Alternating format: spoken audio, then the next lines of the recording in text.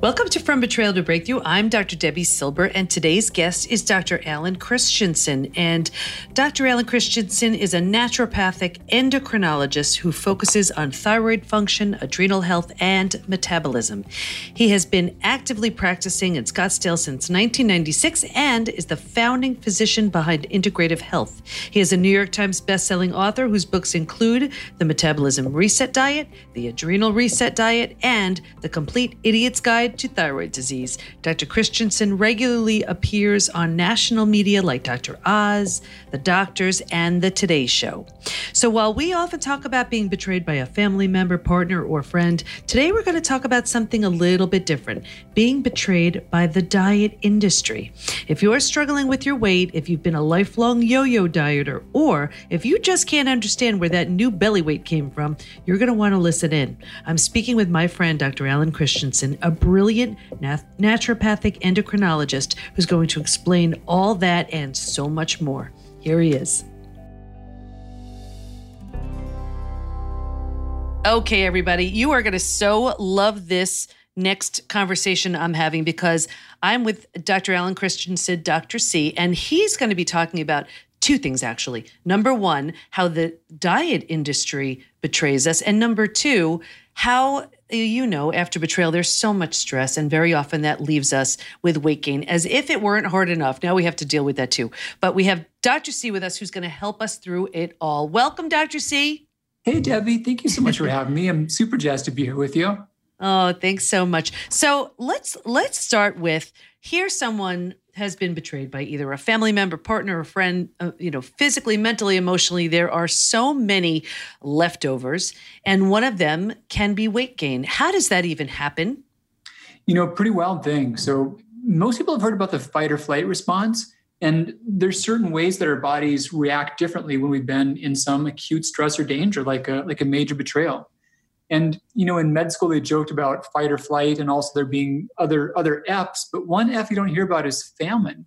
Mm. So these responses were typically triggered during times of danger, and those also tended to correlate with times of food shortage or famine. So our body changes how fuel in the blood, like the fuel we get from our food, whether that goes to our muscles or whether that goes to fat tissue, to visceral fat or subcutaneous fat. So a stress response engenders a famine response in the body, and it changes the way food is metabolized. So if I'm understanding this right, it's like here we have this acute stress, and the body perceives this as just acknowledges that it's some sort of stressor and almost looks at it like, okay, well, you know what? We have to store now everything. We can't afford to burn it. Is that right? That's spot on. And think about it, you can think about it like in terms of economics. Your body putting fuel into your muscles or your bones, that's like a long-term investment. And your body putting fuel in the belly fat, that's like cash under the mattress. So if someone's, they're hearing rumors there's layoffs at work and they just got some big bonus, they're going to hang on to that. That's not going to go into a long-term investment. And that's exactly what your body does when it's under a state of betrayal or stress or trauma. So why is there a reason then why when we are putting on weight, let's say during some stressful situation like a betrayal, that it would be more, in the belly as opposed to, let's say, your legs, your other areas? Yeah, there sure is. So part of that response, what happens is that your body has this signaling molecule called insulin, and it's often been given a bad rap, but it really just tells the body whether or not it's a good time to take in and store things or whether it's time to burn things. And insulin can respond to different parts of the system. So skeletal muscle responds in some ways, and then visceral fat responds in others. And specifically, when the stress hormone cortisol, when it's not being made in a morning burst and then a nighttime shutoff, once that rhythm gets disrupted, then insulin has a stronger attraction to visceral fat. So the same amount of food, whether it's fats or carbs or whatever, it goes toward visceral fat when stressors make cortisol levels abnormal. Mm-hmm. And this is the type of fat that's much more dangerous for us. Like this is where our waist circumference has more to do with health than, let's say, just the number on the scale. Spot on. And here's a bizarre thing that that has shown up in rather recent research. So the visceral fat is not even dangerous. And inflammation in visceral fat is a good thing, would you believe it or not? Oh, wow. But what happens is that, have you ever seen like those, I just thought of this analogy recently, like those lawn fountains or like a yard fountain where there's a bowl, like all these stacked bowls. Yeah. So the first bowl gets filled, that overflows to the second bowl, and so on and so on. Your body does something like that. And visceral fat is one of the lower bowls, and that's where your body's fuel goes. And the bowl below that, if it overflows, is then into the liver tissue. And if the liver can't store anymore, that's when it starts to make a different thing called organ fat. And that's fat inside of its cells and between its cells. That's when all the danger sets in. So visceral fat is really a protective mechanism. But once you can't store anything more in it, then all the bad things start to happen. Wow. Yikes. So here we are. We're struggling. We're not feeling good about, maybe we're not eating as well as we should because that's the last thing on our mind at the time. And now we're gaining weight and then we diet. And tell us where the problem comes in with that. Because we've been, I mean, if it's not even from betrayal, I mean, certainly people have been dieting forever. And it's, we always hear, well, the diet failed and it's not you, it's the diet. What's going on? How does the diet industry betray us? Well, completely. And that's the thing. Someone is under stress or trauma and they want something to help. And I don't know if this has been a deliberate act on any part of the industry, but overall, the industry does just set people up to fail. So what happens is that they'll push for food restriction. And that might be, here's a list of bad foods. Right now that's often carbs. It used to be fats. There could be different food categories that have been good or bad. Or maybe it's total food intake. But there's some restriction. And the pitfall is that if someone's stuck in this cycle to where they've got their liver's not working well, they've got heightened levels of stress hormones, they may have a short-term loss of some pounds on the scale, but it's almost always the case they're going to lose more lean body mass than anything else. Mm-hmm. And the problem with that is they're just on an arc that's going to make them rebound and go back even higher than they were before. And that's so frustrating. Yeah. So what's a better way to go? Because it's true. I mean, how often is it someone tries it's that yo-yo dieting, they go on one diet and then they do lose a little bit and they gain it back plus, and then it's okay, let me just try something else. And it's this cycle of deprivation and binge and it's exhausting. Mm-hmm. It's exhausting and it's disheartening. It creates higher levels of stress and more social dissonance. And of course, it creates the risk for all the major chronic diseases. So yeah, the insight that I've had is that the liver is a big part of the story. And the odd thing is that there's two ways the liver stores fuel. One type is a very slow burning kind of fuel, and one burns a little faster. And you need the faster burning one to burn the slower burning one, almost like kindling for a campfire. Mm-hmm. And if you can get the kindling back up again and clear out some of the old slow burning fuel that's stuck, then you can make it to where the liver works normally. And in that state, the body can maintain healthy weight and healthy energy the way it did before. Okay, so Dr. C, I just picture all of my listeners leaning in and increasing their volume because now they're like, okay, how do you do that? They're all listening now. Well, there's a trick. I outlined a 28-day process. And the exciting thing is that as important as your liver is, it's also really resilient and it can fix itself promptly. So that the basic idea is you want to have a low amount of fuel. And by fuel, I'm talking about really fats, carbs, even ketones and alcohol could be put in that category because they're all the same thing at the level of your liver. They're all just one molecule called oxaloacetate. So you need a low amount of fuel and an adequate amount of protein and then enough nutrients to support the liver's reactions. The pitfall about just lowering food intake or even fasting is that you're depriving the liver of things that it needs to function while you're asking it to work harder. Mm-hmm. And we're hungry if it's not the right combination of foods. So is there, you're saying that it doesn't even, like the type of food doesn't necessarily matter, or it does? Well, the type of food sure can be helpful. So I set this program up to where there was a fair amount of good plants that are high in phytonutrients that support the liver function. Mm-hmm. And also that the overall effect of it is alkalizing. There's some pitfalls where if someone does have a rapid breakdown of stored fat, there's a lot of things like uric acid that go into circulation. And it's easy to have gout attacks or gallstones form if there's too much fat loss that's too quick, unless it's done in the right ways. Yeah, so the types of food can sure make it go smoother. Mm-hmm. So is there, because I'm in the mind of my listener, and he or she is saying, well, man, that just sounds great, but it sounds really hard. Is it the kind of thing that is hard to do? How do you know if you're doing it right or doing it well?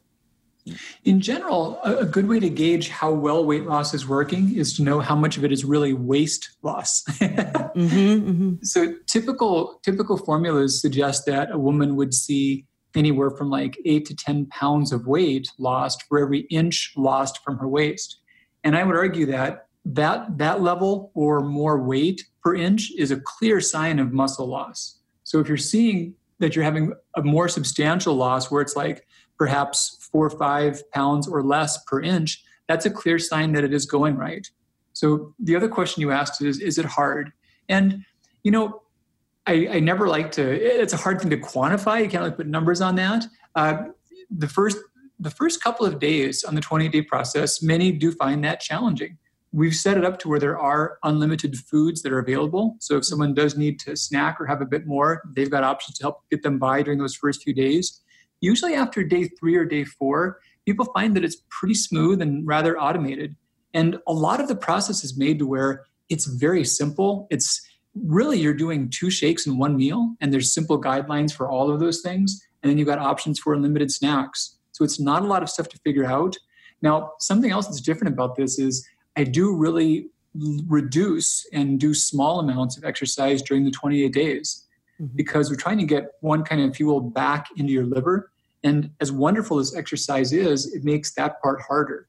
So people have often struggled if they tried to lower food intake while they're training really hard. But during this process, I do intentionally reduce exercise. And I think that makes it go a bit smoother also. Mm-hmm. So how should somebody be feeling if they start this and it's going well for them? What will they be feeling? Will they be sleeping better? I mean, like, what are some signs that let them know, okay, this is good? That is one that is often mentioned, is sleeping better. And the funny thing that people often don't realize is that quality of sleep has a lot to do with blood sugar regulation. So there's falling asleep and staying asleep. And the staying asleep part, throughout the night, your liver is releasing glucose to keep your blood sugar stable. And when it's not doing that well, that's when someone could wake up with high fasting glucose. It's not from high blood sugar in the morning is not from eating carbs, because you didn't just eat carbs. It's your liver not doing its job properly. So sleep is often better. After about the first 4 or 5 days, people typically see more steady, even, healthy energy levels. And then also subjectively, a lot of symptoms that relate to just ongoing inflammation tend to be lower. So joint pain, muscle pain, brain fog, digestive irregularity. Typically, we see improvement in a lot of areas like that. And can we go? I'd love to go back to the issue of sleep, because one of the things, I have people taking the post-betrayal syndrome quiz, and if I were to say what is one of the absolute top things that I see with everybody struggling to heal from betrayal is extreme exhaustion. They're so tired, but they're not sleeping well. So here they are. They would love to sleep, but they just can't get that sleep. Can you talk about why that's going on? For sure. That's a huge thing. That's been called the wired and tired pattern. So your hypothalamic pituitary adrenal axis, the HPA axis, that's your body's mechanism that buffers against stress responses. And when things are smooth, you make a big burst of cortisol. I think of it like your internal coffee machine. You make a bunch around when the sun comes up, that wakes you up. And then throughout the day, you're gradually shutting that off. And somewhere around late afternoon, early evening, your cortisol should take a real big drop off. And that's almost like on a seesaw that pushes up your melatonin. And then you go into deep, refreshing sleep. When someone's gone through betrayal or big stressors in life, what happens is that cortisol cycle becomes altered. And rather than make a lot in the morning and shut it off at night, it could be off in about 3 different ways. They might be making too much all the time. They might be making it exactly backward, where there's too little in the morning and too much at night. Or it could be more just low and flatline throughout the day. But all of those take away from the normal internal cues of just waking and sleeping. And you know what's so interesting about that? Because so often people would think that, well, my cortisol is just really low and I need, to boost my adrenals and have more. And I can see that we're really not getting to the exact reason why it's not functioning the right way. Yeah. So that you bring up a really great point, and I'm really passionate about clarifying this for people. There's a concept of adrenal fatigue, and it's a bit of a misnomer. Now, you just mentioned how someone could have low cortisol and their body seems like it can need more. So there's two completely different ways that can look the same, that can both be low cortisol. So one scenario is someone's adrenals are unable to make cortisol, or the body's not telling them to. And this we call Addison's disease or Addison's syndrome. And yeah, cortisol levels are low. When we look deeply at the body's signals, they're asking the adrenals to work, but the adrenals cannot work well enough. And we can also measure that there's an immune attack against them.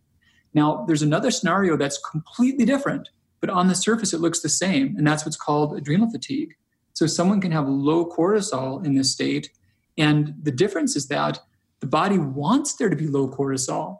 So if we measure how the brain is talking to the adrenals, it's not telling them to work hard. It's quite the opposite. Mm-hmm. It's encouraging them to put out very little cortisol. So the adrenals are doing exactly what they're told. And someone in that state, it's unfortunate, but if they did do things that would push their adrenals, like if they used caffeine or even some herbs like licorice, or if they took cortisol medications, they would probably have a short-term burst in energy. But sadly, they'd be pushing themselves further and further away from their recovery because that's what the body is trying to avoid. And I remember back when I was in that state and I was running and doing hot yoga. Are those probably the two worst things I could do? If the body is really stressed and cortisol levels are low, it's the system trying to rest itself, trying to give itself the space to recover. And exercise is awesome. It's something that's just great, but it can be a stressor, and it really is. So when things are stable and your body can tolerate some stress, then that's the kind of stress that causes us to rebound and come back stronger. But if we're already collapsed from just too much stress, then that's just one more thing on that burden. Mm-hmm. So it really is a question of get tested, because you don't want to treat what looks like one thing and could definitely be something else.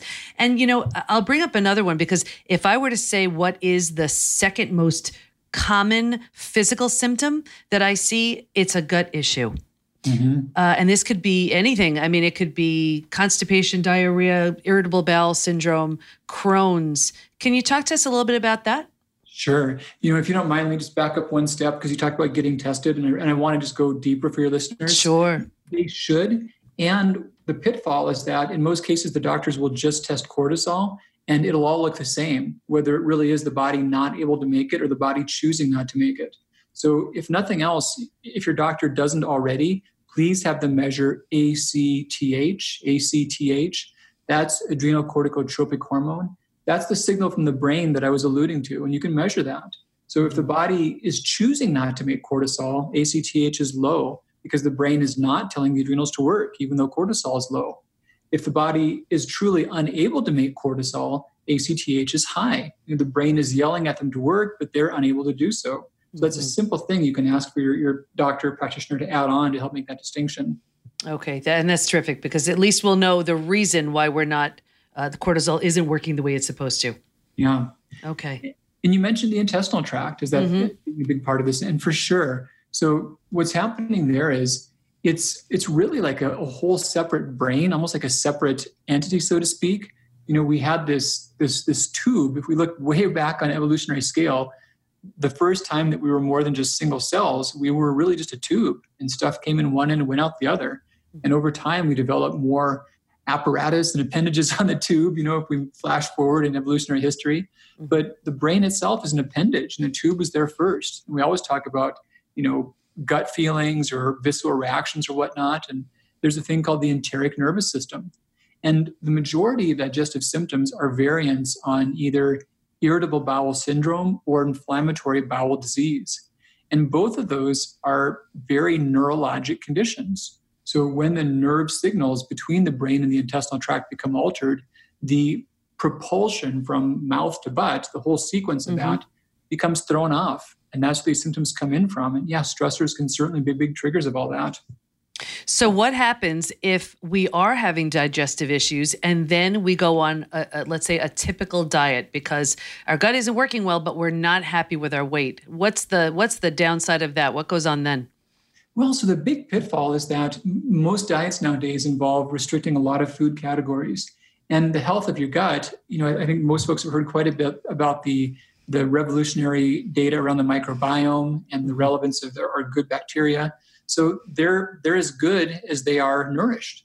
And there's about 17 different kinds of fiber that ideally you'd be getting a nice variety of and nice quantities of throughout the day to keep your microbiome stable and able to withstand stress, to be more resilient.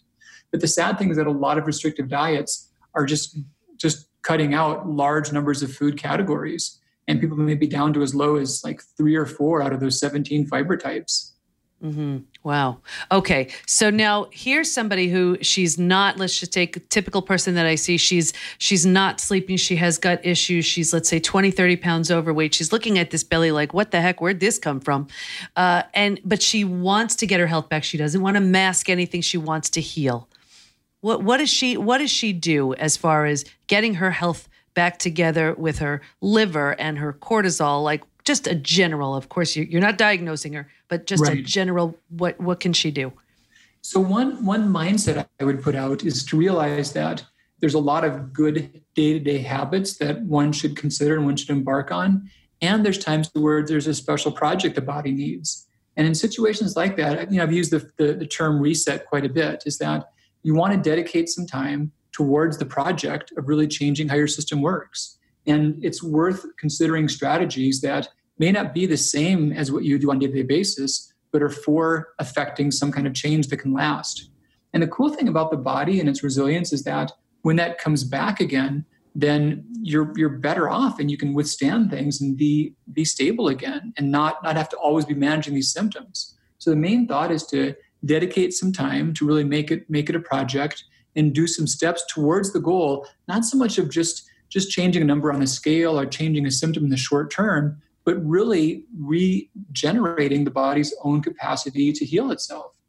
And I love what you're saying here because it's not about masking a symptom. It's really about healing, like deep healing. Mm-hmm. Yeah. Yep, exactly.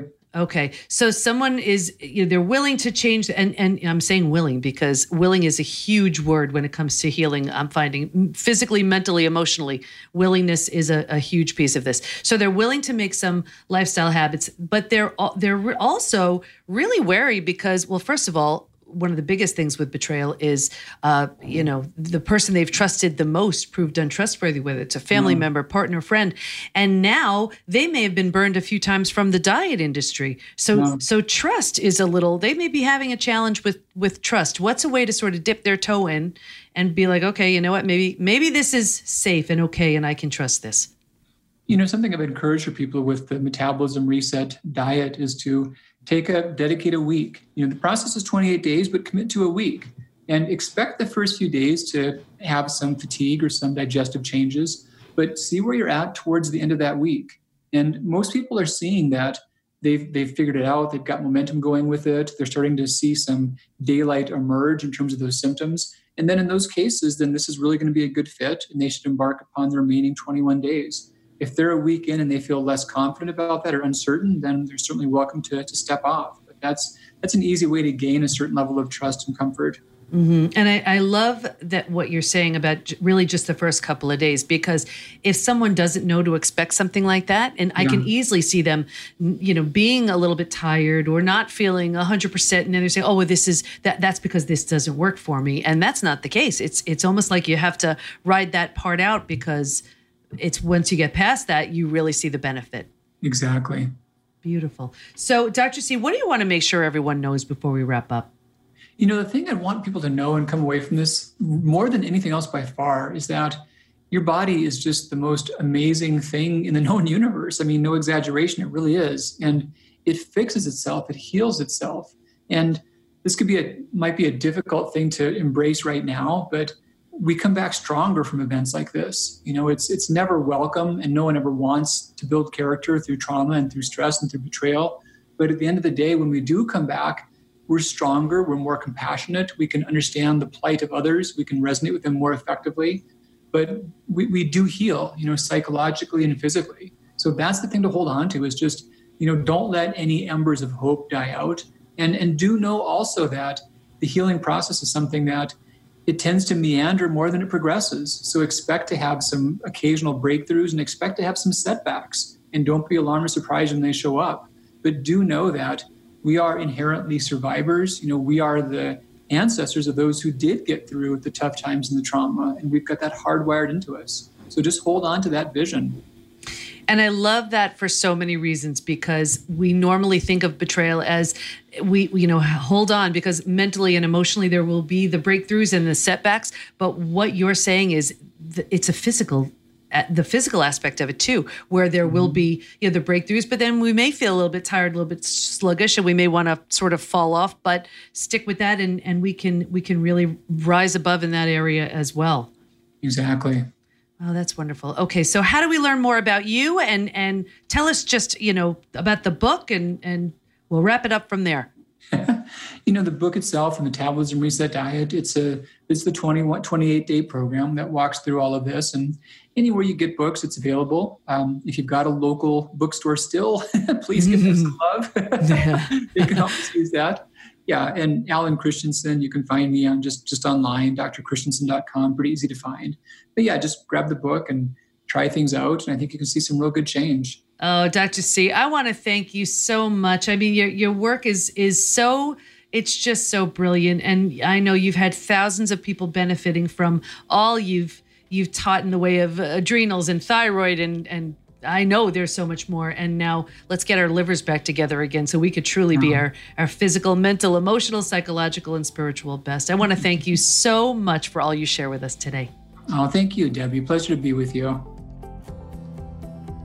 So that makes total sense. When the body is stressed, it's in survival mode, which could be interpreted as famine, and so the body holds on to fat for when we may need it at a later date. It also makes sense that something like betrayal truly wreaks havoc on your body as well as your mind, so it's important to learn from amazing people like Dr. C. Stay in touch with him by going to drchristensen.com, and we'll have all of his information in the show notes at pbtinstitute.com/podcast. Here's my biggest takeaway.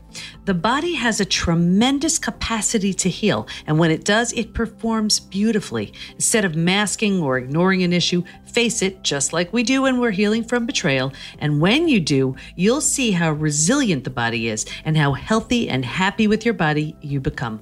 And as you know, lots of physical, mental, and emotional symptoms are left in the wake of betrayal. So to find out what may be lingering for you, take the post-betrayal syndrome quiz at pbtinstitute.com/quiz. And let us support you. Go to Facebook and join our group, Women Hacking Betrayal, where we give information, tools, and support to help you move forward and heal once and for all. Can't wait to be with you next time, and here's to your breakthrough.